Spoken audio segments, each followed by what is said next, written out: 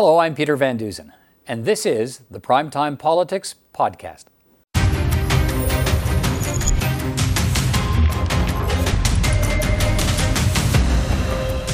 On this edition of Primetime Politics, the COVID squabble continues between Ontario Premier Doug Ford and the Trudeau government over stricter border measures. Our MPs will be in to weigh in on whether Ottawa can or should do more. Alberta Premier Jason Kenney continues to face political pushback from his own caucus. I'll speak with one of two members expelled from his caucus over disagreements over the pandemic and leadership. And our journalists will weigh in on the Ethics Commissioner's report on Justin Trudeau and Bill Morneau and the We Charity, and on the government's new guidelines for what Canadians may or may not be able to do and what the Prime Minister has now called our one-dose summer.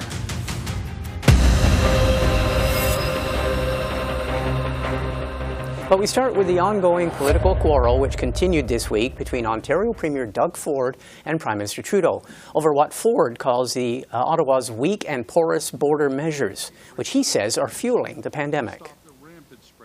Joining me now are three MPs from the different parties. Greg Fergus is a parliamentary secretary and the Liberal MP for the Quebec riding of Hull-Aylmer. Shannon Stubbs is a Conservative MP for the Alberta riding of Lakeland and her party's public safety critic. And Don Davies is the NDP health critic and the MP for the riding of Vancouver-Kingsway. All three of you, thanks for joining us. It's a pleasure. Thank you. Okay, I want to start with what was very much in the news yet again this week, and that is Greg Fergus. Doug Ford, again, in Ontario, reiterated what he says are basic measures that Ottawa is not doing, and he is again requesting, and I think his fourth letter to Ottawa, mandatory PCR testing of all domestic air travelers, tighter restrictions on international travel, mandatory quarantine hotel stays for people arriving at the land border. You know these three requests. Why hasn't Ottawa moved on these three specific requests yet? Well, I think Ottawa is always ready to play a role to be supportive of the provinces, and especially of Ontario as they're having some difficulty dealing with the COVID-19, the third wave of the break.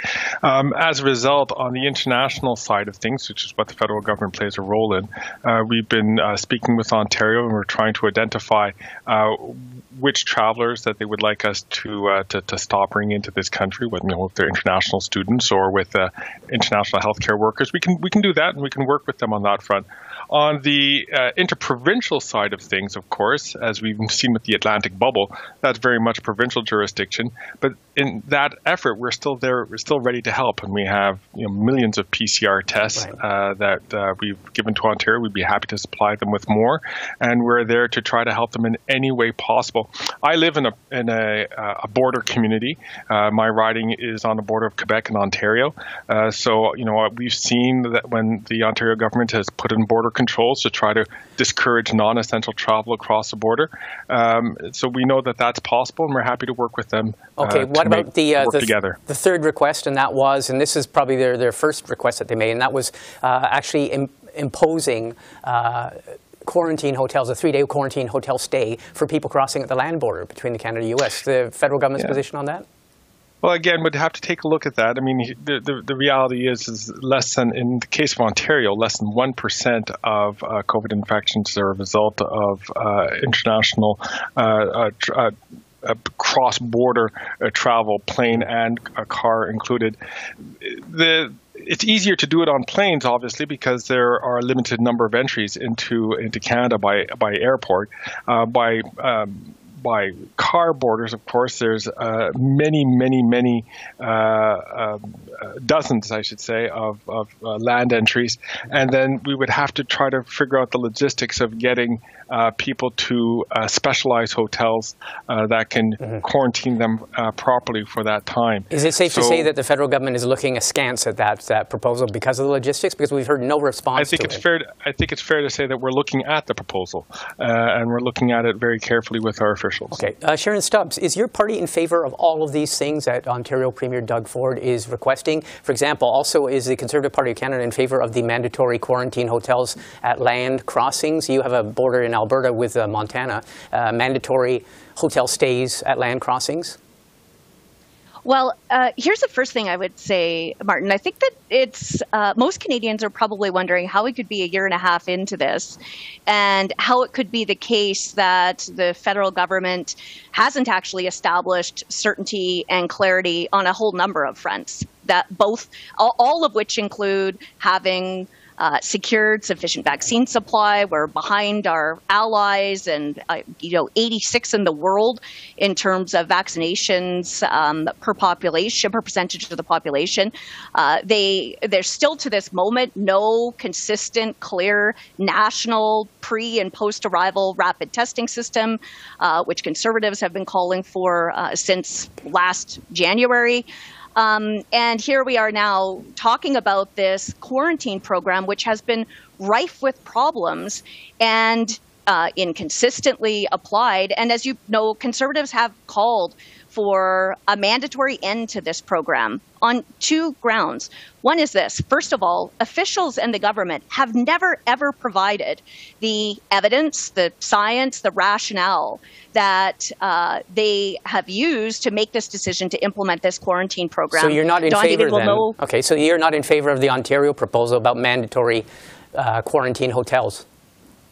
I think that premiers of every province are making all kinds of demands of the federal government. They're having to make extremely difficult decisions. But the reality is they've been forced into that position because of the Trudeau Liberals' failures on borders, on vaccine supply, and on pre- and post-arrival rapid testing. Okay, Don Davies, what do you make? I mean, the reason we're bringing this up is that the Ontario Premier is persisting he's now sent 4 letters to the federal government. So just on the Ontario request, what do you make of what's going on between Ontario and the federal government?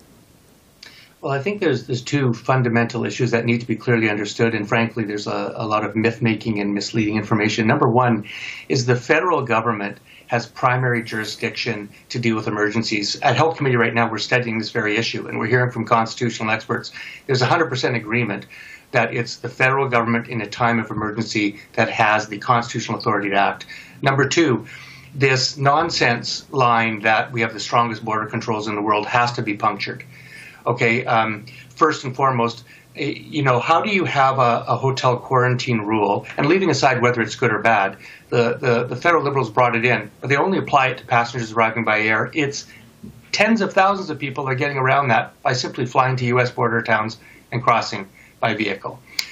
Number 2, we know that at 2 of the 4 airports that are allowing international travelers in this country, the provinces are not even enforcing any federal quarantine rules. That's in Alberta and Quebec. Finally, CBSA is not even asking international passengers coming from the States whether they've been vaccinated or not. It's a prime time to get that data.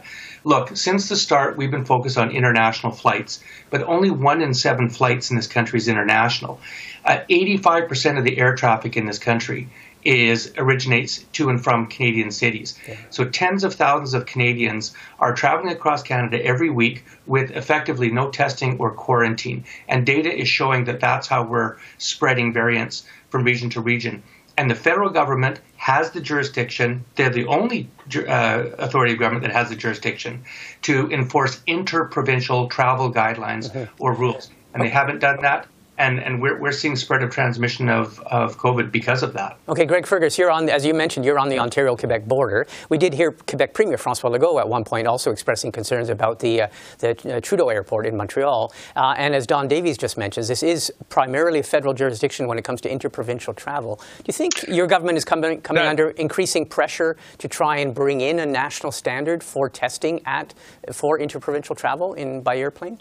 With all due respect to my colleague, Mr. Davies, that's actually not the case. There is, the provinces do play a very big role on interprovincial travel, and then provinces can determine whether or not they're going to let people cross over the border. But would it not be beneficial to have a federal standard?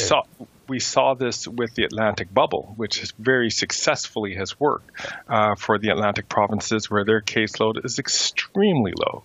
It helped in Quebec when we did establish different lockdowns, different very serious lockdowns to bring down our numbers. We haven't been hit by the 3rd wave as other provinces have been hit. Right. So, I mean, there are ways that provinces should exercise their jurisdiction, and we're happy to play a role with them when they want us to play that role. If Ontario is looking for us to play that role, we'll be happy to join them in doing so. But the Prime Minister has repeatedly said that the federal government is there for you. That's his words to the province. Exactly right. Is the federal government there in terms of setting a leadership role or a guidance, or a national standard in terms of testing at airports for interprovincial air travel?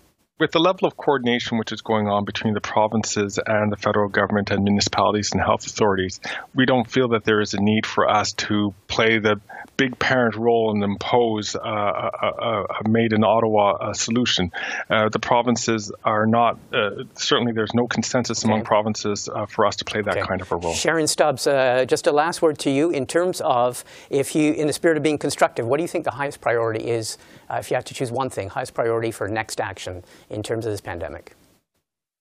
I would say the highest priority for the federal government is to provide clarity, consistency, and certainty on their border measures, as well as a data-driven plan towards reopening Canada. Here's the thing, we're having this conversation right now about politicians and governments back and forth together. But what we really should be talking about is the impact this has had on Canadian lives.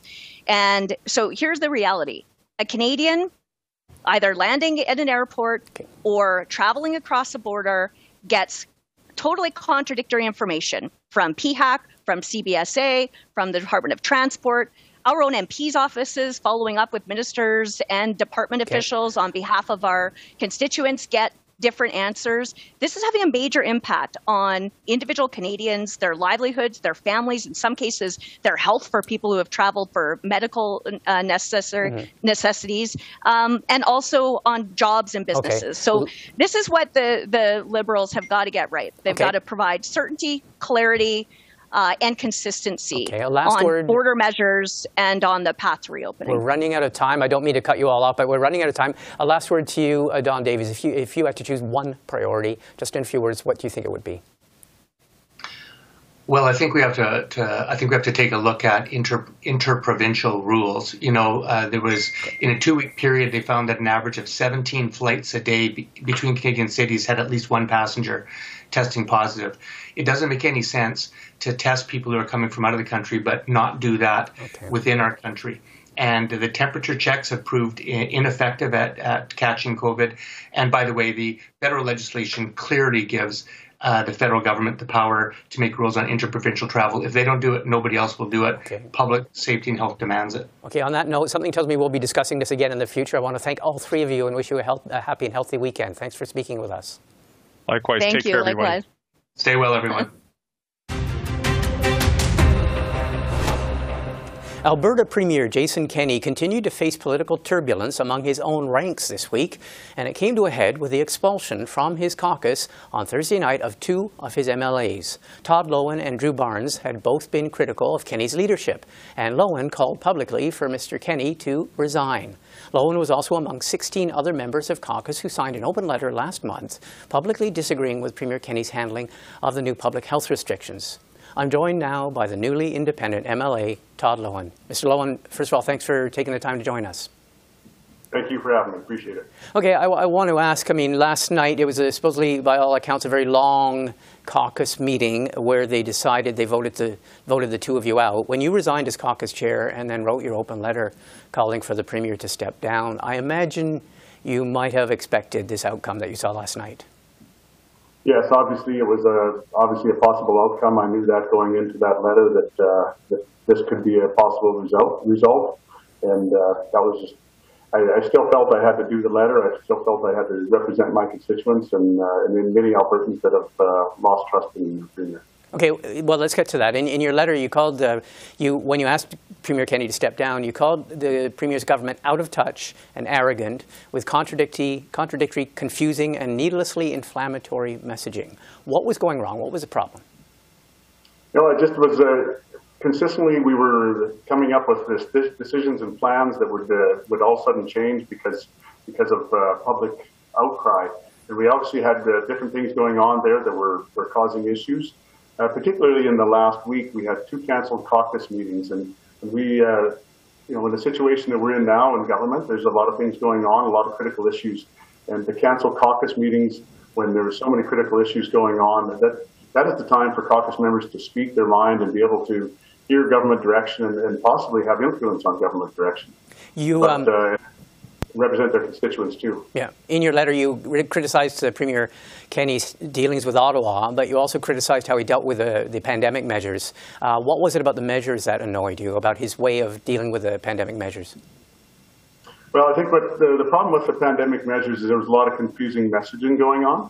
But this really wasn't about the COVID or the restrictions that the government was putting in. This was about leadership in our province here in Alberta, and about the Premier's lack of leadership and the lack of trust that Albertans have with this leader. Overwhelmingly, the constituents that I talked to and the people I talked to have lost trust in the Premier, lost trust in this government.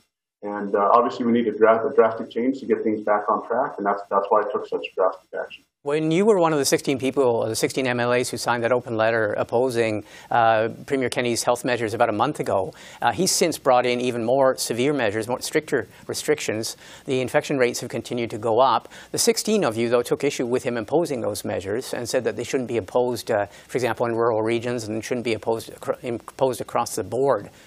Do you possibly feel that, given that the infection rates continued to go up, and he's now since brought in some even more stringent measures, that opposition might have been misguided? Have you rethought your opposition to the measures? No, obviously what had happened there, and if you read the letter, you'll see that the situation was that the government had come up with guidelines and levels and numbers that to give Albertans an idea of what direction the government would head at different points.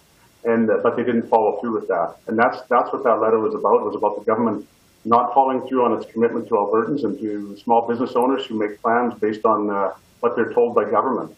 And that was the situation. And obviously this situation we're in now is about leadership. It's about a myriad of things that this leader has done. He's obviously created a lot of confusion with a lot of different issues. And of course, he's very unpopular right now in Alberta. His polling is in the tanks, and in order for us to form government again in 2023, this party needs a drastic change. I want to ask you that. There's a quote that you had, I think, last night to media, and you said that you did this because everywhere you turned and everyone you spoke to said you are not going to get reelected with Jason Kenney as a leader. We won't vote UCP if Jason Kenney is still the Premier. Is that part of your decision, that this was just you had no choice and this was a good time to get out? Yeah, obviously that's what I hear over and over again, is that people will not vote UCP with this leader that we have now. And this is a situation where they shot the messenger. I was the messenger. I was bringing forward what Albertans are telling me, what Albertans are telling Polster, what Albertans are telling their neighbors. And this is a situation where I brought these concerns forward in caucus. I brought them forward regularly, and others have brought forward too. And obviously now, since I brought it forward publicly like this was a situation where they decided they were going to shoot the messenger instead of listening to the message and dealing with the issues that are at hand. Do you think there are other United Conservative Party MLAs who might follow your path? Or are they now biting their tongues, and have they now all been whipped into line after yours and Drew Barnes' expulsions? I won't speak on behalf of any of my colleagues. They will make decisions based on what they feel is right for themselves and their constituents.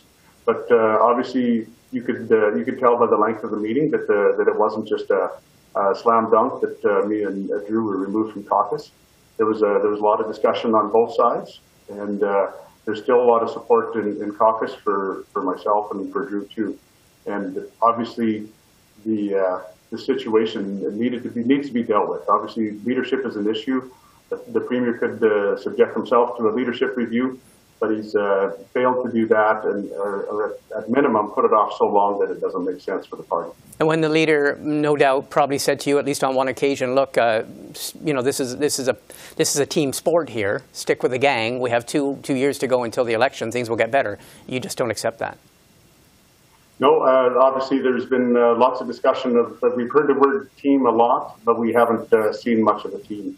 We see a lot of animosity and a lot of calling people out and disregarding people's opinions within caucus by this leader. It happened in a meeting yesterday even, and it's obviously that's not a way to build a team. I think the Premier, we've all asked multiple times for caucus to talk about unity and talk about how we can be together as a team and how we can work together for the common good of Alberta.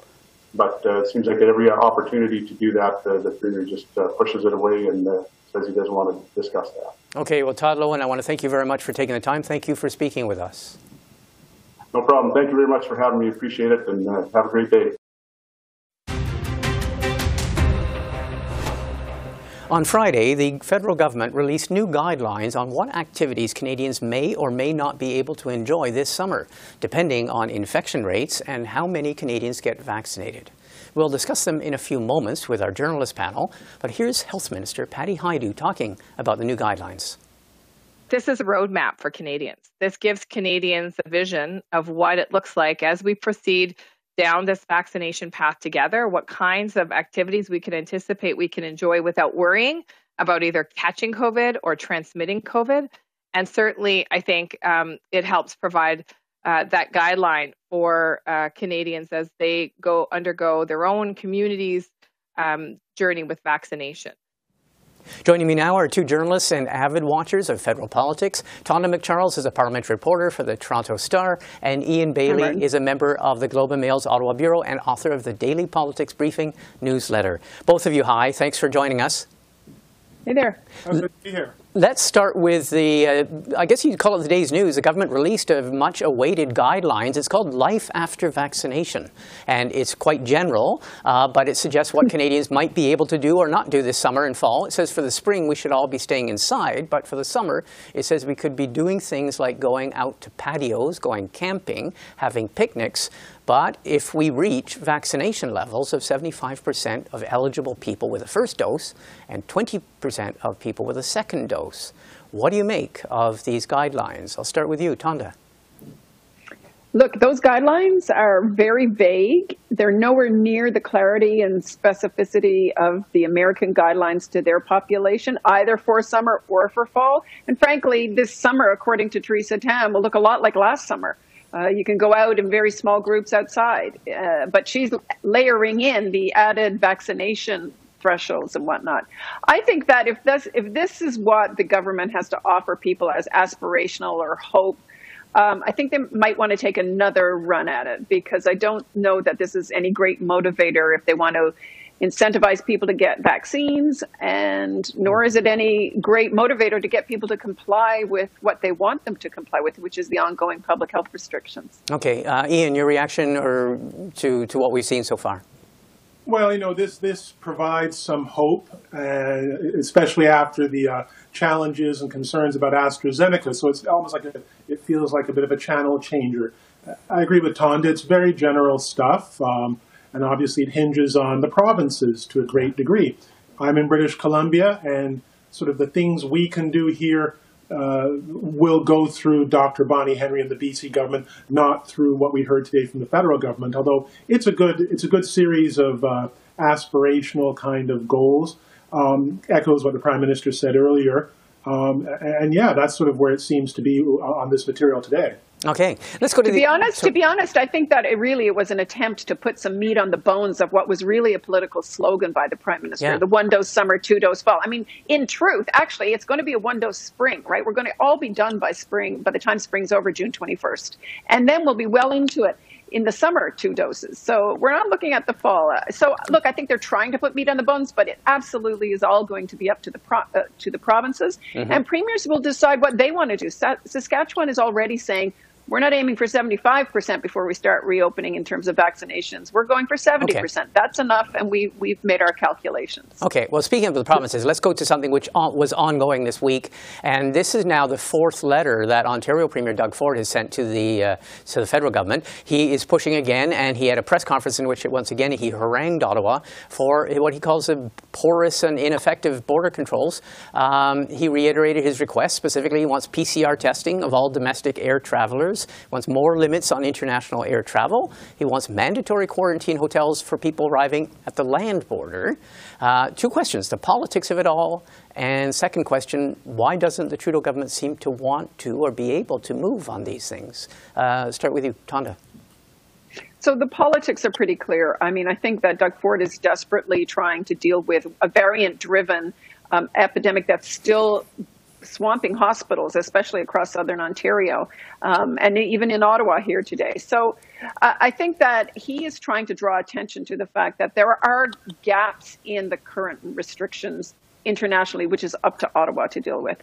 And I think the land border crossing piece has bugged a lot of people. So he has a point there.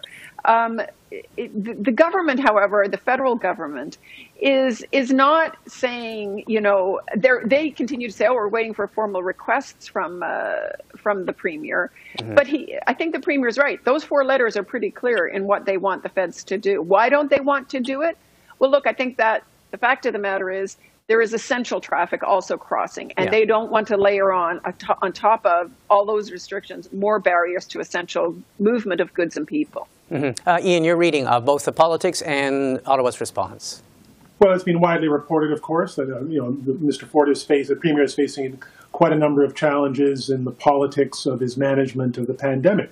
He is the leader of the largest most populous province in the country, and so he's certainly entitled to raise these issues. And there's been considerable reporting and assessment of problems with the way we're handling the borders. It would be interesting to see if the federal government eventually tried to reach some agreement with the Ontario government on these matters to see how that would play. This seems to sort of also foreshadow the next federal election, like almost early kind of fencing on the matter. This may be beneficial to Mr. O'Toole, we'll see. But it really does seem like sort of shadow boxing for the looming federal election perhaps later this year. Okay, I want to finish with something that was long awaited, and that is the Ethics Commissioner, Mario Dion's report on Justin Trudeau and Bill Morneau, in which he found the Prime Minister didn't violate conflict of interest guidelines, although he said there was an appearance of conflict of interest, but he didn't find him having contravened anything. He did find that former Finance Minister Bill Morneau was in a conflict of interest in his dealings with the We Charity. Tonda, what do you make of it all? Look, I think that this report now lands an opportunity for any of the parties to suggest in a campaign that they are prepared to legislate a clearer definition of who is or isn't a political friend and who is or isn't in an apparent conflict of interest. The law doesn't describe those or define those, no matter what Mario Dion, the Ethics Commissioner, wants right now. And so, Trudeau was completely cleared on that respect, that he did not violate the law as it stands now. I would love to hear who is prepared to toughen that law. And you haven't heard any of the parties in their reactions to this say, yep, that's the way we're going to go. Okay, Ian, the politics of this all, some people have suggested this was good news relatively for the government because the Prime Minister wasn't found to have contravened anything. Then other people have said, well, no, it's not a good day when your former Finance Minister is found to have contravened the rules of conflict of interest. What do you think is going on in the PMO and in political corners? Well, as I think some have observed, it's a lucky thing for the Liberals, perhaps, that Mr. Morneau was their former finance minister. It would have been obviously a very different situation for the Liberals had he still been in cabinet. Watching the political reaction to this yesterday, it seems as though Mr. Dion, in doing his diligent work as the ethics commissioner, the result gave each of the parties something. Obviously, it kind of diffused a problem for the government, but in discrete ways, I think Tonda referred to it, it gives the other parties something to take into the campaign, the inevitable election campaign later on, about these ethics controversies and about campaigning to sort of do better and have better rules on these ethics matters. So yeah, that's sort of where it seems at this point with this result. Do you think, just last point to you, Ian, do you think the Prime Minister, though, may have diffused a lot of it in the sense that both he and the Finance Minister did come out and say, we didn't do well, we didn't recuse ourselves, we should have recused ourselves. There was at least they sort of, in a way, preempted some of the things that the Ethics Commissioner found. They've said those things, and it was damage control, but I guess for them, the Commissioner's report is going to be probably more helpful to them, to a degree, than their apologies earlier on. Okay. Well, listen, I want to thank both of you. I want to wish you a happy and productive weekend. Stay safe, and we'll speak again in a few weeks. Guys. All the best. Have a good weekend. Well, before we leave you, we want to mention that in 2 weeks' time, on May the 27th, Justin Trudeau will deliver a formal apology for the internment of Italian Canadians during the Second World War. Hundreds of Italian Canadians were interned, and tens of thousands around the country were declared enemy aliens. The Prime Minister will apologize to them and their relatives for the pain, hardship, and discrimination they faced. Well, that's it for this edition of Primetime Politics. I'm Martin Stringer. Thanks for watching.